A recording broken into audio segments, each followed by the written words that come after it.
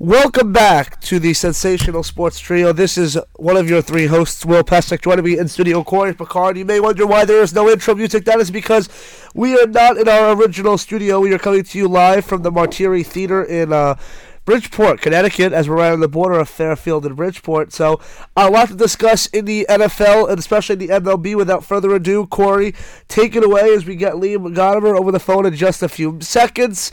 Not our original studio, but we hope to be in there again at some time next week. Yeah, not our original date here on a Sunday, Selection Sunday actually, and St. Patrick's Day. Happy St. Patrick's Day, everybody.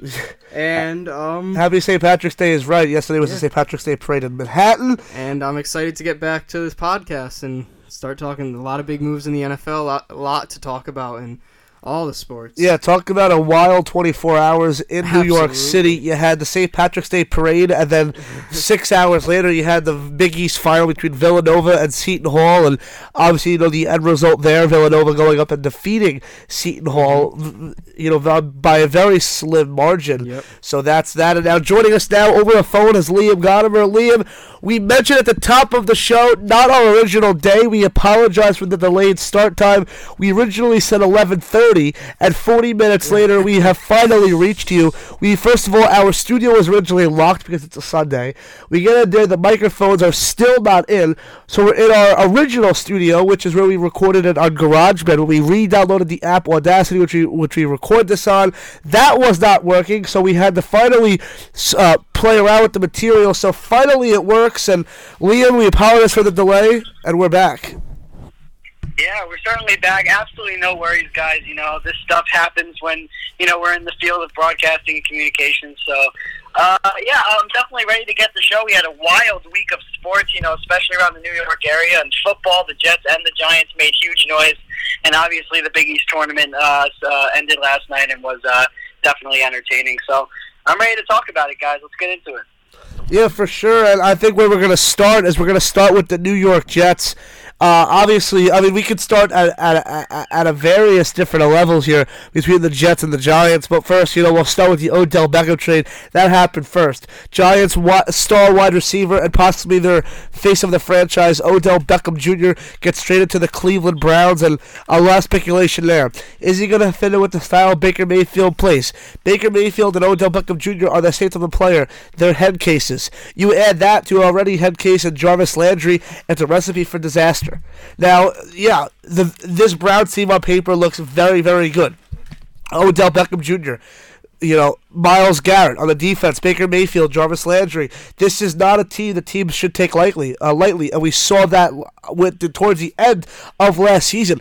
Finally, the Browns are not the laughing stock of the league anymore. Finally, the Browns are a team that you have to think is going to be competitive. But my question is this the right move for the New York Giants? And quite frankly, I don't necessarily think yes, but I don't necessarily think no. I think there's a various number of ways they could go out and look at this. And I think I want to start at what was said from Dave Gettleman back in August when they signed Odell Beckham Jr. to a new contract.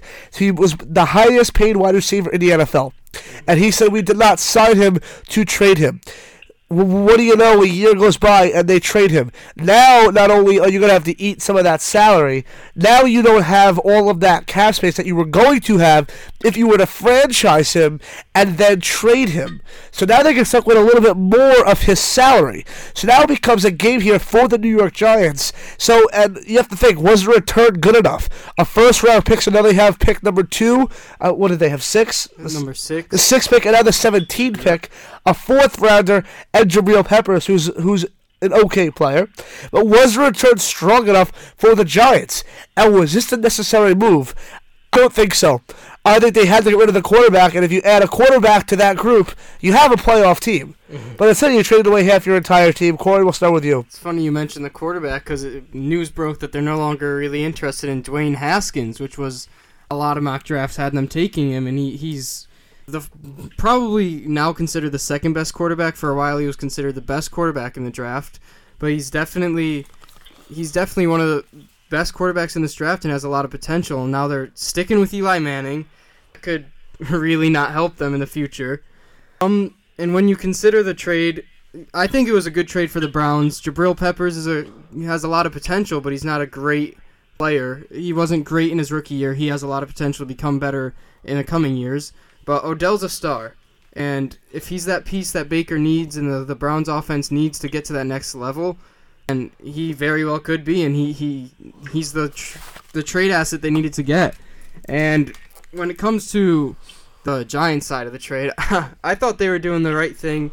They were starting to rebuild in the right way. They traded for Kevin Zeitler, and they traded away a big contract in Olivier Vernon. I thought they were making good trades in the rebuild. And then they do this trade. It doesn't really make much sense to me. Odell's young. He's a star in the league. And they trade him away for... Yes, they got young talent. A first-round pick and Jabril Peppers, who was a first-round pick last year. Young talent, but Odell is a star. And Jabril Peppers needs to develop into a star, or their 17th pick they need to ace on, which is, I believe, about what they got selected Odell at when Odell was in the draft. I think it was Brandon Cooks at 13 and then Odell at 14 that year. Yeah, so if they could get an Odell, or not even Odell, but an Odell-like player, or somebody that has talent close to the level of Odell with the 17th pick, that's a great pick. That's a great trade, but it comes down to how they draft and how Jabril Peppers develops as a player. Right, and I agree with you, Corey. And as far as the Giants are concerned, Will, I agree. I agree that the Giants needed a change this offseason, but I don't think that it was trading Odell Beckham Jr. I think that, I agree with Corey on a lot of points. I think that Odell Beckham Jr. is a franchise player, and there are not many wide receivers out there like him, in the past or present. And I think the return needed to, really describe that. And if you ask me, Jabril Peppers in the number 17 pick doesn't really do it for me. I don't like the return for the Giants, but you look to the flip side, you look at the Cleveland Browns, and I think that it's a magnificent trade. I think that Baker Mayfield and Odell Beckham Jr., two head cases, Will, you're right. But I think, on the football field, I think they're going to be magic. And I think, if I'm not mistaken, I think that the Super Bowl odds for the Cleveland Browns went to 10-1 or 11-1 after the trade for Odell Beckham Jr. So, it's definitely creating a lot of talk in the NFL. But I like the trade, not from the Giants' perspective, but from the Browns' perspective, they hit a home run. I mean, they were unloading a lot of what they were trying to get rid of at the trade deadline. Obviously, they traded away Landon Collins, a bunch of their other pieces. The whole story with Collins. Now he's back in Washington on a 6-year contract. A lot of their young talent is still there, but they did a lot of it away.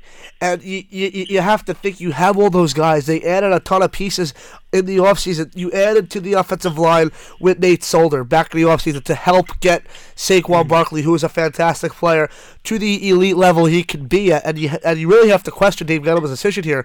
Was trading Odell the smart thing to do?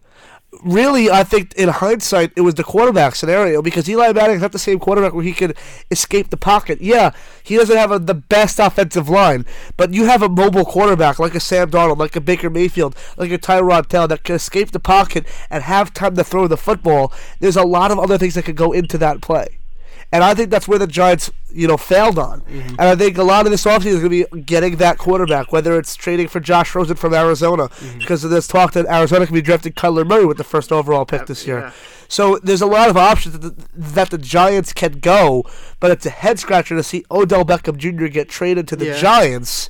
And a lot of the New York media was reacting to that, and then 6 hours later, the New York Jets go off the cover, not only losing out on Anthony Barr, who backed out of a contract, but signing the most touted free agent who has been talked about for the entire calendar season in the NFL, and that's Le'Veon Bell.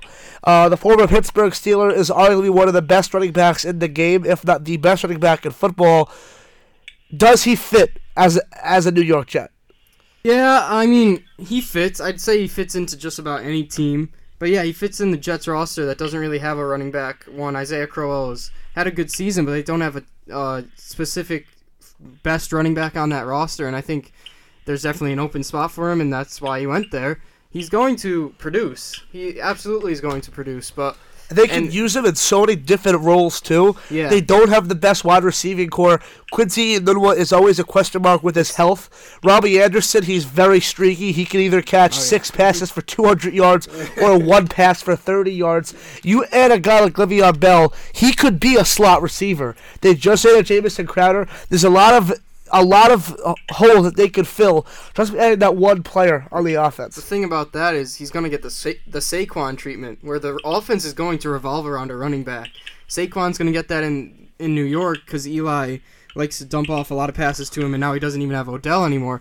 I think he's going to be an outlet for Sam Darnold a lot of the time, and he's going to have to carry that offense a lot of the time. And in today's NFL, I don't know if having a running back to stick to your running back as the best option is to work. It's a passing league. And, Le'Veon's very talented, but I think, my opinion on Sam Darnold. I don't think he's the future. He definitely... this is the year. He could be the future. He had a stronger second half than he did the first half. I think primarily was because he learned from a veteran. And when the Jets drafted him, I didn't expect him to be the Week 1 starter.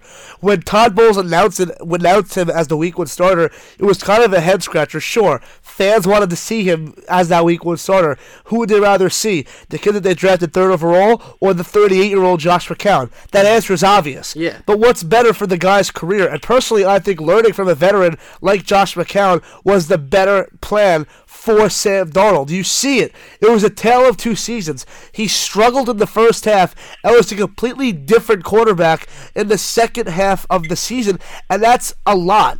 And you have to figure that he did not have a lot of weapons. Little was hurt for the majority of the year. Robbie Anderson was either suspended or hurt and didn't participate. The only guy that was a consistent wide receiver on that team didn't really catch that many passes, and he was tight end Chris Herndon. Yep. And then you had Bilal Powell and Isaiah Crowell, who were, weapons, but now when you add a Jamison Crowder, you add a guy like Le'Veon Bell, you give a guy like Sam Darnold, who we don't know his ceiling yet. His ceiling is high. The Jets drafted him. They know that. They're not drafting a quarterback this year. This is the season for Sam Darnold. He has the weapons. Josh Bellamy, Jamison Crowder, Enunwa, Anderson, Le'Veon Bell. The weapons are there. It's how is Sam Darnold going to produce in that situation moving forward. That's exactly what I was going to say. The Jets, you mentioned all of them. Bellamy, Crowder, Bell, they signed these guys. This is the year to see what Sam Darnold has. I don't know if Jamison Crowder or Josh Bellamy are the biggest signings. I don't know if they're going to produce, but the Jets are expecting them. It's a lot better than what they had in the past. And the Jets are absolutely expecting Sam Darnold to make the most of this. And if he doesn't, maybe it's not even his fault. Maybe Crowder isn't as good as he is expected to be. But if he doesn't, year two bad struggling years is not going to be good. Carson Wentz struggled in his first year. Yeah, and that's why Jared Goff was atrocious. That's why this year this is it. This is the definition season, really. I mean, breakout after 2 years in his third year, yes, but the Jets want him this year, that's why they signed all these guys. They made even C.J. Mosley on defense. They're looking for Sam Darnold to break out this year. Maybe not a playoff year, but a better year, and to set him up for the future. Yeah, guys, I agree. I think that Le'Veon Bell, he's at the end of the day, he's a versatile player, and the Jets acquired somebody who's not only going to help at the running back position.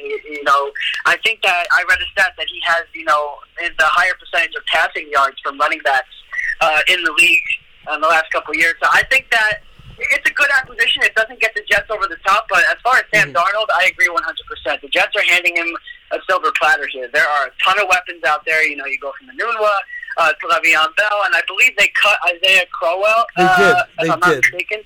They did. So, the weapons are there for Sam Darnold, and it's just up to him to capitalize now on it. And I think that we're really going to see what kind of quarterback this guy is, if he's a bust or if he's going to be somebody that's going to lead the Jets into the future. But I like the deal for Le'Veon Bell, but losing Anthony Barr also hurt.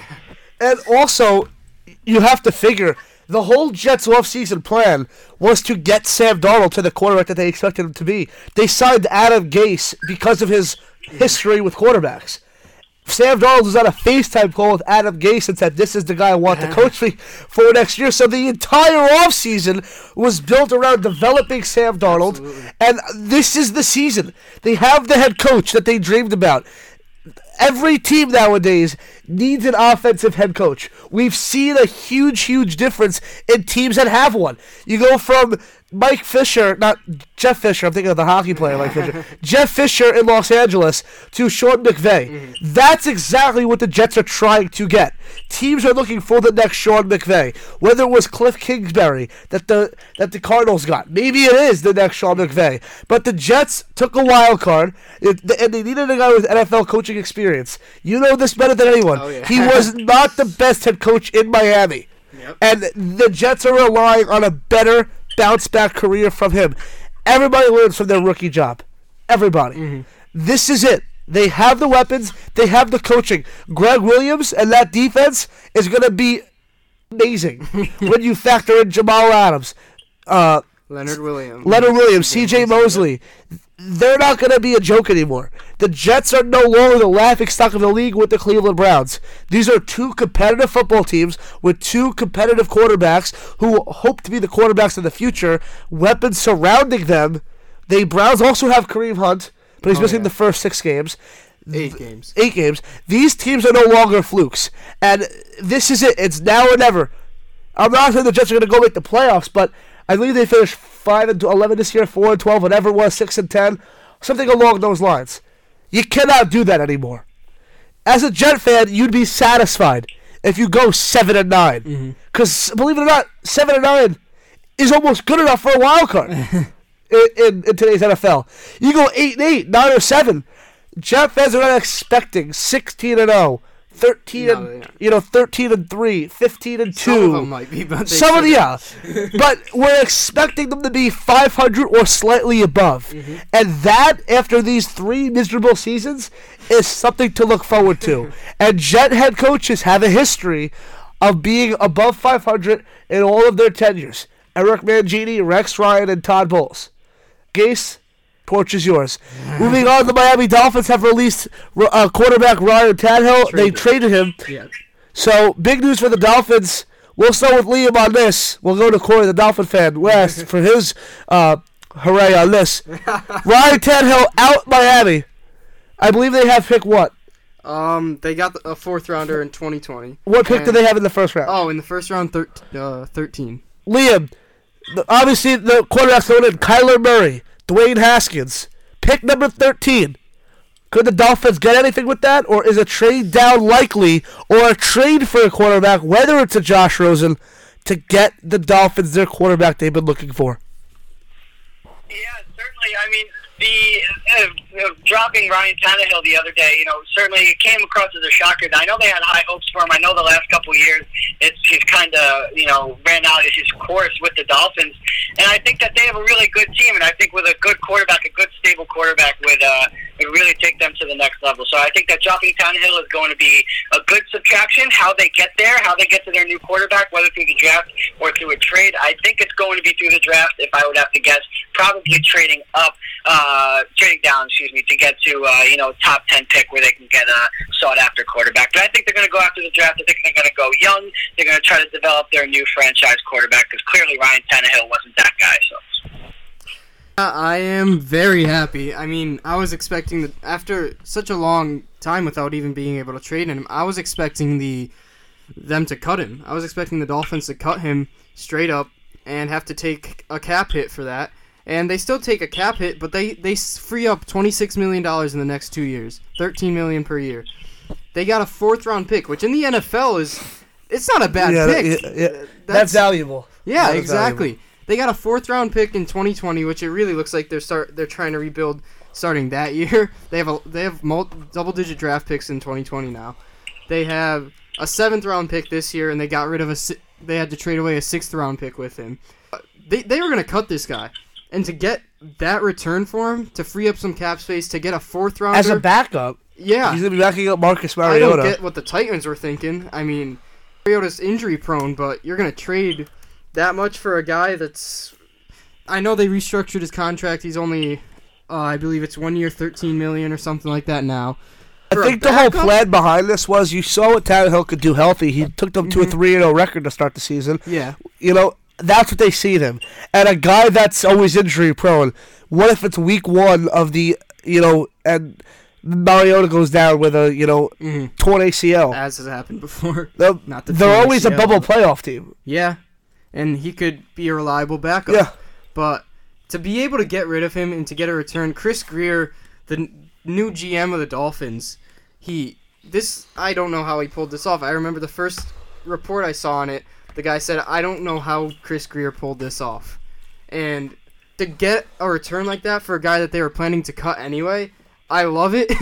I think it's time to move on from Tannehill. As for the next quarterback, no idea. I mean, I wanted Teddy Bridgewater when the report came out that they were talking about that, and he would have been a good fit. He's probably a starter on most NFL teams. Mm-hmm. And the report came out, he signed with the Saints. Then a report came out that he was still looking at Miami or the Saints, and then the report came out that he finalized the deal with the Saints. So I would have liked Teddy Bridgewater. I'm glad it wasn't Tyrod Taylor. I don't like him that much, although it would have been a good bridge quarterback for a year for maybe Tua Tagovailoa next year or Justin Herbert or one of those guys in the next year's draft. But it really looks like they're looking at 2020. I would love to get a Kyler Murray, maybe even a Dwayne Haskins, just to see how they perform. But did you take a Josh Rosen? I would take a Josh Rosen. I like Josh Rosen. I thought he would be the best quarterback out of that draft. I mean, you can't look at that first year. Like you mentioned Jared Goff and Carson Wentz and those guys that didn't have a great first year. I think Josh Rosen can recover. I mean, he didn't have a lot of talent around him in that offense. I think if the Cardinals trade him, I'd like to see him on the Dolphins. I think he has a lot of talent. Really, anybody. I mean, a young guy, preferably, not a Nick Foles. That wouldn't really help the rebuild. So, luckily we didn't sign him. There were rumors around that for a while, but they faded away. So, Trevor Lawrence in 3 years even. Tua next year. Justin Herbert. A lot of tank for Tua talk. And Kyler this year, but they'd have to trade a lot to get that pick. So, it's looking more and more like a bridge quarterback I this think the cheaper option is probably going to be Josh Rosen. Yeah, I would if they do get Kyler Murray. So it might have to be after the draft they find their quarterback. Mm-hmm. If they get like a 4th round pick for Josh Rosen, which were rumors, I don't think he's worth. I think he's worth more than that even after his rookie year. If they're able to trade away a 4th rounder for Josh Rosen, that's what they got for Ryan Tannehill. Yeah, I would take that a million times over. Yeah. Well, that was that, and really quickly before Liam takes us up on the baseball front, Blake Bortles has been released by the Jacksonville Jaguars. Not a big surprise there. Mm-hmm. And Nick Foles has a 4-year, $44 million contract in Jacksonville. They have found their quarterback. So, Liam, what do you got for us on the baseball front? Opening day is just, I believe, 10 days away. A lot of hype going around that. And surprisingly, the two biggest pitching free agents, Craig Kimbrell and Dallas Keuchel, have yet to sign with an MLB team. What do you got for us on that front? Yeah, well, and we'll start on. I think we'll start on Dallas Keuchel because I think he is a real anomaly entering free agency here. A left-hander who has been a little inconsistent, but still a solid 2-3 in a good team's rotation. I think that he returns to the Astros, but there are some rumblings that he might want to go to Philadelphia. May go to the American League. Maybe the Angels need some starting pitching. So, guys, let me know your thoughts on that. Where do you think that Dallas Keuchel's going to go? Do you think all roads lead back to Houston, or do you think that he could go to Philadelphia with Bryce Harper and try to really contend here for the Phillies? Dallas Keuchel, the big story here is he's wanting a long-term deal. And it's very clear the Astros are not going to give him a long-term deal. It seems like he's going to accept a 2-year deal max.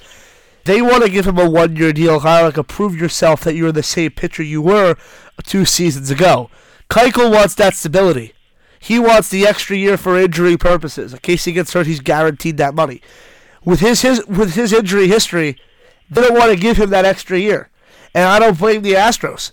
But the problem is he has to make a decision fast because he's probably going to miss the first month of the season, the first 5 starts, whatever it is, because of he's holding out for so long.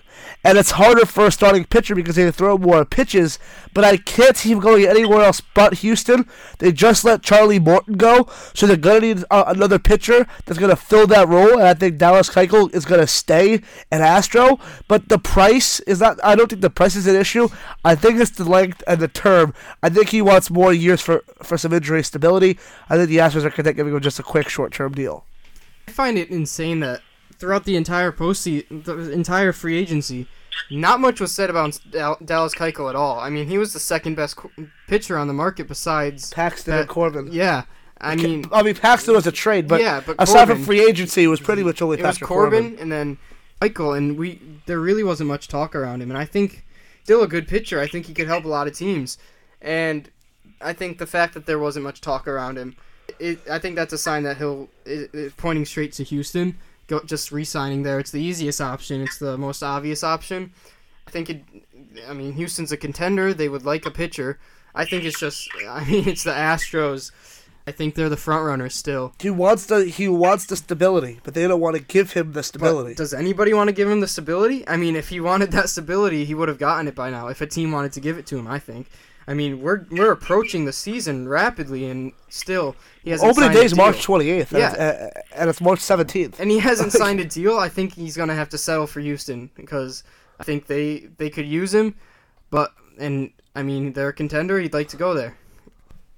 Guys, those are good points. And just a little bit of an addition, I just read on Twitter that the Yankees are talking with Gio Gonzalez, and although there's a little bit of a gap in between negotiations, it's interesting to see that the Yankees are interested in a left-handed starting pitcher and not looking towards Dallas Keuchel. Maybe it's the long-term, AAV or the price tag or, the year certainly.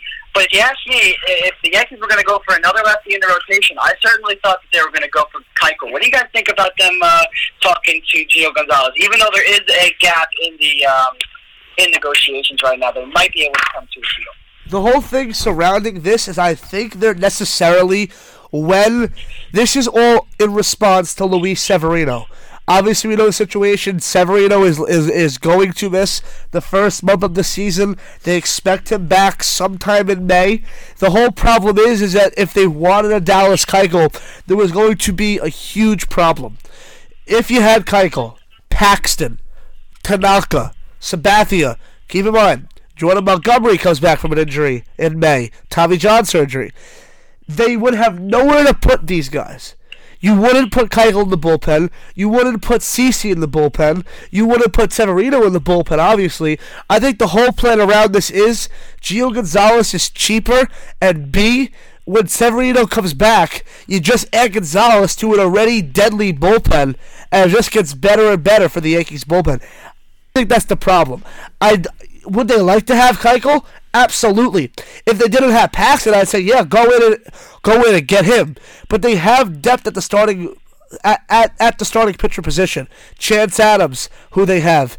Obviously, there's no more Justin Sheffield, but you have Jonathan Loaizaga, Luis Sessa, Domingo Herman. The options are there as terms of depth. The problem is they don't trust those guys for long-term stability right now. You have a trusted veteran who's proven success in this league, and when a guy like Severino comes back from an injury, you can move that guy like Gio Gonzalez to the bullpen, and you don't minus anything. You just add him to an already strength. And their best strength on that team is their bullpen. He makes it 10 times better. Absolutely. It's all about depth. I mean, this is an easy option. I mean, Gio Gonzalez is looking for a team to play. This adds depth to a starting rotation potentially or a bullpen. I think he'd be a good starter for them. I mean, he hasn't been great. He's been 3 of the last 4 years his ERA has been above 4, but veteran presence. He has the potential to have a great season. I mean, you never really know with veteran pitchers, they could break out. Look at Charlie Wharton. I mean, he was 36 years old and had a breakout season. And he's only going on his age 33 season. I mean, it's all about depth, really. And you have James Paxton. Severino's going to be out for a month. Which is not that long for a pitcher because they only play 5 times a week. Excuse me. 5 starts in a month. Yeah. So, once a week they play, which is not terrible for a pitcher. Yeah, but, I mean, it's all about depth, and I think he'd be a better starting pitcher than a bullpen option, because you know what their bullpen's like. It's dominant, and they could use some help at starting pitcher. They don't need it, but this guy's a cheap option, easy option. He wants to play, so if you could get him on a starting rotation, if you could get him into this lineup and pitch and have him take the spot of a younger guy that maybe is inconsistent or a guy that's just not as good. Gio Gonzalez is a good veteran. He's been in the league. He's been good. And I think he could help the Yankees starting rotation. Right. And I think the key point here is that Gio, and you mentioned it, Will and Corey, I think that Gio Gonzalez is expendable in the bullpen. And I think that that's what the Yankees are really looking at, because when Severino comes back, and when you have Paxton and Tanaka and Sabathia and all them in the rotation, there's not going to be a lot of room. And I think that having a lefty alongside Jordan Montgomery, whether he's in the rotation or in the bullpen, I think is going to be valuable for the Yankees. And also the fact that Gio Gonzalez is a postseason pitcher. He's has experience with the Washington Nationals in the playoffs, so I think that's going to be. It would be a real good pickup for the Yankees. Real expendable, versatile player. But, we go from Keuchel to Kimbrel now, and, we go to the relief pitching market, and it's been eerily quiet. And I want to get your guys' thoughts on Kimbrel because I think that he's going to go back to the Red Sox, but maybe a mystery team could swoop in and get the premier closer. Obviously, not a lot of teams want to go the length of the contract that Kimbrel's asking for. What do you guys think? Where do you think he's going to end up? And how long do you think this waiting game is going to continue? I mean, let's be fair. I believe the asking price from Kimbrel was 6 years, $100 million. Based off the postseason he had last year, there's no shot he's getting 6 years, $100 million. This guy was so inconsistent in the regular season and the postseason that Chris Sale had to close out the series against the Dodgers for the wild card and a game against the Yankees because he was so inconsistent. That is just bad. 6 years, $100 million. The Braves want to get him. Fine by me. Get him out of the AL East because he's hot and he's cold. But there's a problem. The Red Sox have nobody in that bullpen that is capable of doing what Craig Kimbrel can do. That's why I think the frontrunners to come out of the AL East, and I'm not being biased, is the Yankees. Bullpens win you championships. We saw it in 2015, the Mets and the Royals. The Mets had a better overall team, the better lineup, the better starting rotation. But who won them that World Series? It wasn't Moustakas. It wasn't Hosmer. It was that deadly bullpen in Kansas City. And if the Red Sox do not have that, first place is an afterthought. The World Series is an afterthought. The ALCS is an afterthought. The wild card, maybe that's pushing it, of course. But you don't know what you have if you have a steady bullpen. The only pitcher I see out of that bullpen that could close is Ryan Brazier. Mm-hmm. Other than that, they have nobody in that bullpen. Yeah, I mean, the first thing I look up Craig Kimbrel's name, and the first article that pops up is Craig Kimbrel is probably screwed. He asked for too much. He set himself up for failure. I mean, after his postseason performance, you mentioned it, no team's going to want to pay him like that. When the pressure is on, he's at his worst, unfortunately. He's great in the regular season. Games with a 3-run lead, maybe even 1-run lead. In the postseason, he almost choked away the divisional series against the Yankees. Would I like to see him back on the Red Sox for cheap, or for cheaper than initially planned? Yeah, I'd like to see him in that bullpen, but I don't think it's an emergency. I think Brazier has a lot of potential. I think that team survived with a rocky bullpen last year, even when Kimbrel's inconsistent. Did. I mean, like the Rockies survived, the Braves survived. I mean, yeah, teams can get there without a great bullpen, but it's really not something you want to do. Yeah. You want to have a solid bullpen. Kimbrel was the best bullpen option last year, and if we're losing him in an already shaky bullpen, we won the World Series with Kimbrel. I think we could win it without him. I acknowledge that exactly, and if we lose Kimbrel, we'll have to figure that out. I think Brazier could be good, but really it's up to the Red Sox to figure it out, and bullpen's a concern, but I think we could survive on what we have right now. I really miss Joe Kelly. He was a great option, but I think they'll be okay. They'll figure it out. Maybe a surprise from somebody not Brazier. But if we could get Kimbrel back, that'd be great. If not, I think they'll have to just figure it out and move on. Yeah, and good points by both of you guys. And unfortunately, it's been a little slower on the baseball front. And, these two big names, Keuchel and Kimbrel, hopefully they're going to come off the board in the coming weeks. Obviously, no teams, you guys really touched on it nicely. No team wants to give them A, the money, or B, the terms. And I think, when the players come to accept that and we'll look towards a shorter-term deal, that's when, a bunch of teams will come in. That's all I got on the baseball front. Will, what do you got on that? Yeah, and before we get into basketball, I want to say something like you said. It went all the way down to the wire last season with one of the most valuable closers of baseball, Greg Holland. Mm-hmm. He waited until the last minute to go to the St. Louis Cardinals and had a really bad season. I wouldn't be surprised if one of these pitchers has a bad season. But that's that, of course. But moving on to basketball, not a lot to discuss. Obviously, March Madness coming up. Villanova wins the Big East. A heartbreaker for St. John's, and Seton Hall, obviously Sacred Heart, loses in the first round of the NEC. That could have gone to the Big East, to the March Madness tournament. But obviously, the whole question here is Zion Williamson, and is he a one and done? He plans on entering the NBA draft. He's going to be a great option there. But the whole question will be the New York Knicks. Worst team of basketball right now. The stakes are high. Kevin Durant and Draymond Green have drama in Golden State.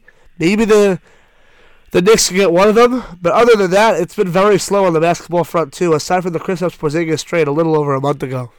Yeah, I mean, all right. Honestly, going into the NBA, the college season, I thought Zion was going to be overhyped and not produce. I mean, I thought he played at a public school, not like any of the other recruits that typically play at private schools. So the competition wasn't the same. I thought he was just an athletic freak, not particularly great at basketball, just athletic and crazy, and it showed even more thanks to the public school. And he's proven me and all the doubters wrong. Throughout the season, he was dominant. And they lose him, you see what they lose. He comes back, drops 29 points on perfect 13 for 13 shooting. His stats in the last two games, 60 points against North Carolina. He scored 31. Yeah. Against North Carolina. And that's stiff competition. This team, he was great. I'm sorry. Yeah, North Carolina was 31 last night, was Florida State, and he dominated too. He was clutch against North Carolina, made the game-winning shot off of his own miss, got the rebound. He's proven me wrong, and I think he's going to be great.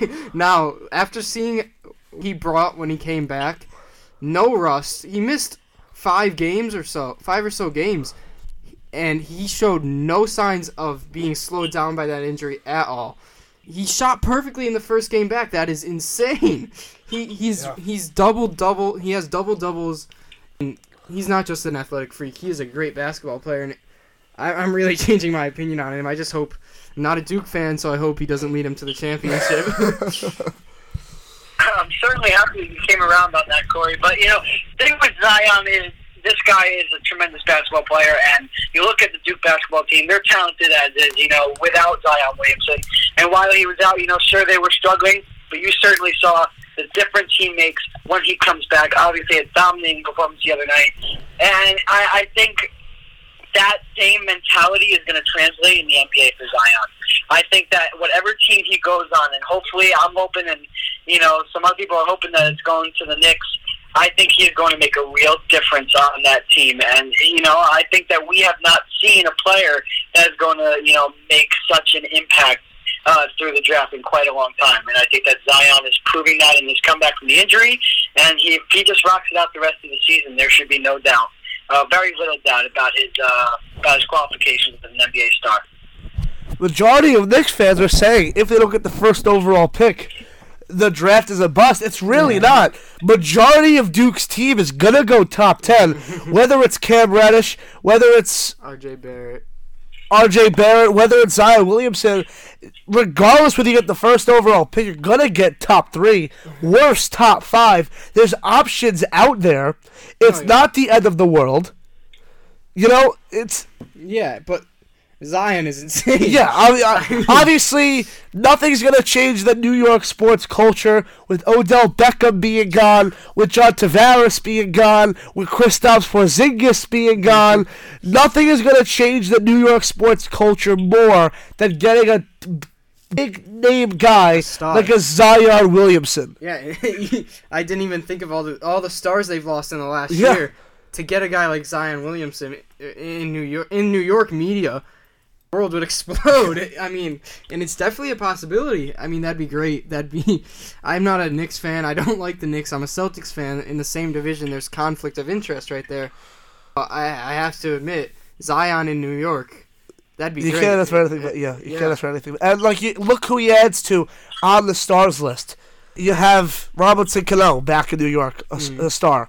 Pete Alonso, star in the making. You have Aaron Judge. Jacob DeGrom. You have the Matt Barzell, Henrik Lundqvist. The entire Yankees team. Yeah, he will change the Knicks culture forever if they get him.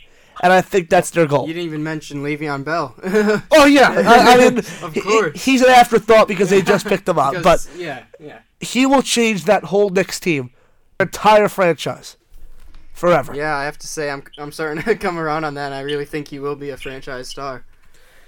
I agree 100%. Zion Williamson is going to, it's going to change the stigma that has surrounded the Knicks for so many years about just how bad they are and about everything that they do. It just backfires on them. And when Zion Williamson comes in, it's going to be legitimate, and it's going to be certainly a very, very big impact. It's going to. I agree with you, Will. It's going to change the Knicks forever. It really is. He changed Duke. Duke had 3 top 10 prospects other than Zion, and they couldn't. They lost twice without him. He changed Duke. Or 3 times without him. He changed Duke, and they come back and they beat North Carolina after losing to them twice without him. Think about what it'll do for an NBA franchise that doesn't have those stars. He's going to do wonders for that franchise. So that kind of wraps things up here. So we'll go into some closing remarks. We'll start with Liam. Liam, we apologize for keeping you till 1 o'clock. You obviously, want to live your Sunday, but we had technical difficulties. The studio was locked. It's a Sunday. We apologize for all of that. Give us what you got to close out this podcast.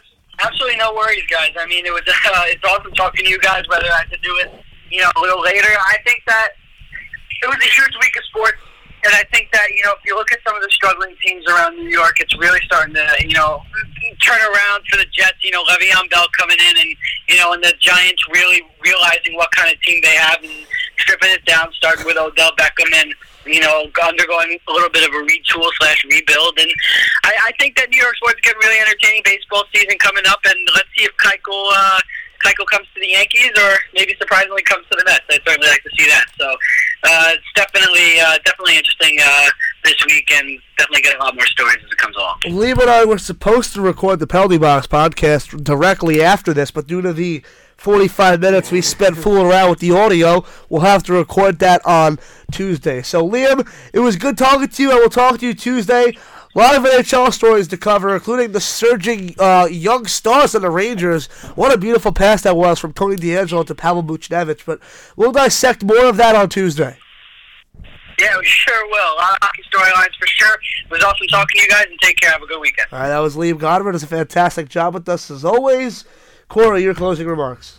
Well, I must say, Selection Sunday, I'm really excited for March Madness. I'd say there's the Super Bowl and March Madness are on a different level from any other sporting event.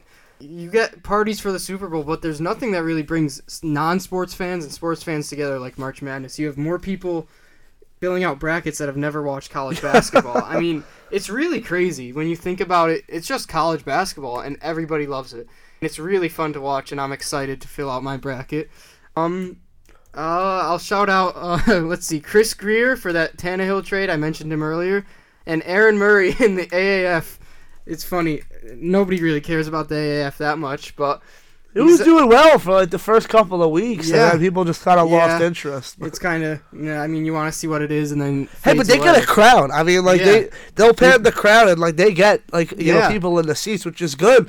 They're trying to build that as the stepping stool to the NFL, kind of like have their own affiliate, which is where it's going towards, and I think it's good for the sport. Yeah, and I think Aaron Murray could be in the NFL. He came back. The Legends finally started him. My team, for whatever reason, I just chose him.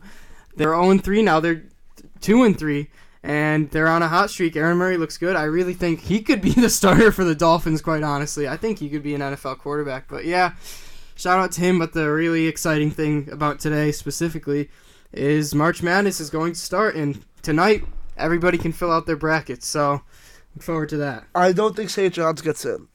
They had an up and down season. I don't think so. They had a great start. I like St. John's because I like Mustafa Heron. He was from Connecticut, and I wish I would like to see him in the tournament, but My whole family went there. So really, my grandpa taught there for over 50 years. My mom and my aunt went there. My uncle went there. I chose not to go there. My cousin's probably going to end up going there. Of course, I want to see them get in, yeah. but I don't see how. I can tell you this much: UConn's not getting in. No, Oh, no. man. I mean, they got 48 points to Oh my Houston. God, I mean, that was ridiculous. Crazy. And they losing record for the second straight year. Not good. But hopefully Dan Hurley brings them back. But yeah, I mean, just look at us. We've never talked about college basketball before, and look at March Madness bringing us together. It really brings everybody together. It's like the holiday season for sports. Really, there's the Super Bowl and March Madness, and man, that's exciting. And it's something to put right in the middle because after the football season ends, there's not much sports talk to talk about because hockey's in the middle of the season, basketball's in the middle of the season, and you're kind of waiting for that March Madness because once March Madness comes, like right before the Sweet 16, the baseball season starts, and then right before the Final Four day. Mm-hmm. And then once that passes, it's right into baseball season. So. Yep. It's kind of like a nice transition that they have there. So that'll wrap things up here on the Sensational Sports Trio. If I said the penalty box when I opened the show, I apologize. I don't know if I did, but I'll have to listen to it on the way back. But on behalf of Will Pesic, Liam Gottimer, Corey Picard, thank you for listening. And tune in next time. You're listening to the Sports Trio on all your listening platforms, including Apple Music and Spotify.